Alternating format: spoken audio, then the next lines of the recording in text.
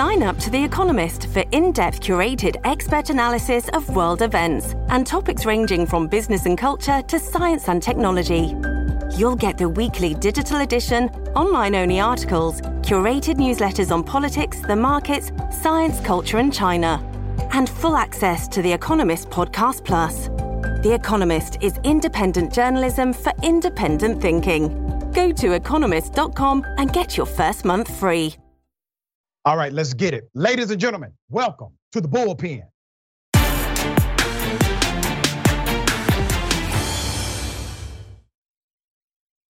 In the Bullpen today, he's back. Mr. John Burnett, Managing Director of One Empire Group and also a Republican strategist. Good day, Mr. Burnett, how are you?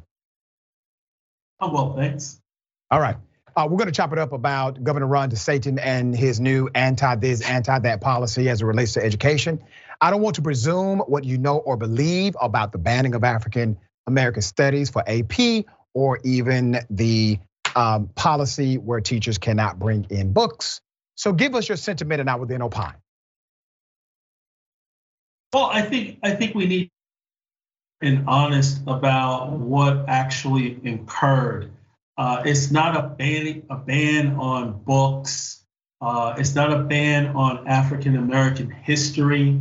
It's a ban on certain ideology disguised as history. And I think we need to be specific as we go into this discussion. And I look forward to a healthy, transparent, and honest discussion on this topic. So, okay.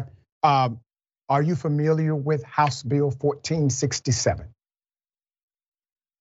I don't know it by that number, but I know the many of the details with regard to what led to the bill with regard to, again, the type of education that's being pushed in not just Florida schools, but schools all over our country. All right, so let's get into the details. You said you wanted to have a detailed conversation.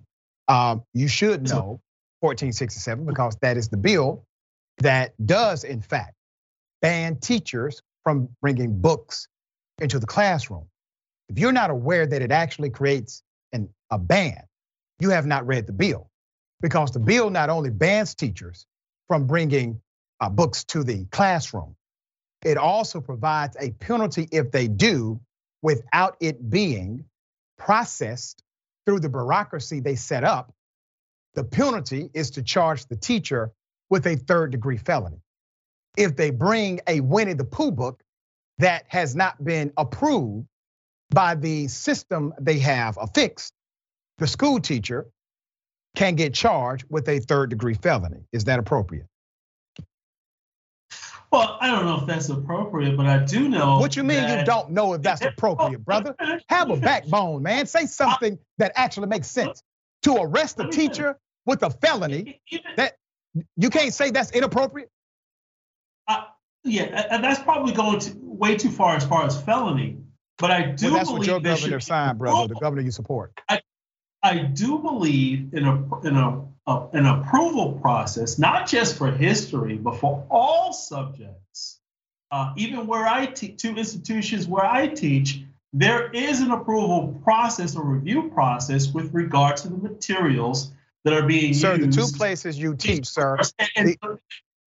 Sir. Let me finish my point. All right, we only have a few minutes, so I'm trying to make sure I correct the narrative that you're setting. I want to be clear here that in terms of Black history that should be taught, we should be open and honest as to what occurred right here on American soil to Black people. Okay. So that there is no argument there, but we also need to teach Black history before the Mayflower with respect to, with regarding to Egypt and the queens, Ethiopia. Most people probably don't even know that Ethiopia is the only country that hasn't been colonized. All right, we have 2 minutes, and I have to offer a rebuttal. History that needs to be taught. All right, that's fine. I concur with that. I've said that for years. Black history does not begin with slavery.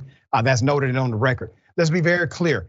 The governor signed a bill It was House Bill 1467 that says it will be a felony, a third-degree felony, if a teacher brings in an unapproved book into the school. We have a memo, a note of that, and we have a translation or interpretation of that law from the Department of Education, which provides the same detail and the same penalty. Also, for the colleges that you teach at, sir, I am well aware of the colleges that you teach at. Both of those institutions, they do have an approval process, and it is ran by the local board of trustees, not the government.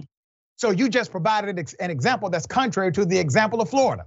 No, it's not. No, it's not. Well, yes, it is. Being that we only have 1 minute left, I also want to make sure that I get this point in. A lot of things that are under the CRT banner has nothing to do with Black history, like queer fearing. Sir, critical race theory is not taught. It's not taught in K through 12 because you're triggered.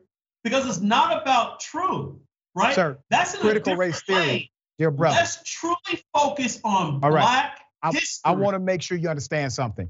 Critical race theory is not taught in K through 12 education. Florida did not ban critical race theory. That's what they said.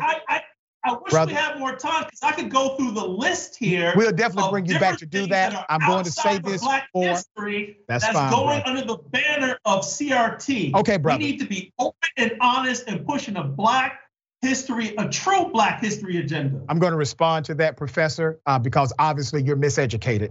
Critical race theory was not banned in the state of Florida. If you look at the Florida statute, elements of it. So I'm the elements that I outlined. I'm going to finish, sir. I'm going to finish, sir. Critical race theory was not banned under the statute in Florida. They simply sold it as a critical race theory bill. The terminology critical race theory is not found in the statutory language that bans critical race theory. I appreciate you being on the show, sir. Have a good day. History, separate and apart from all that other stuff. Okay, I appreciate you being on the show, sir. I don't think you even read the bill. I don't think you read the bill. I think you came unprepared to debate it thoughtfully, but I appreciate you being on the show, Professor. Thank you.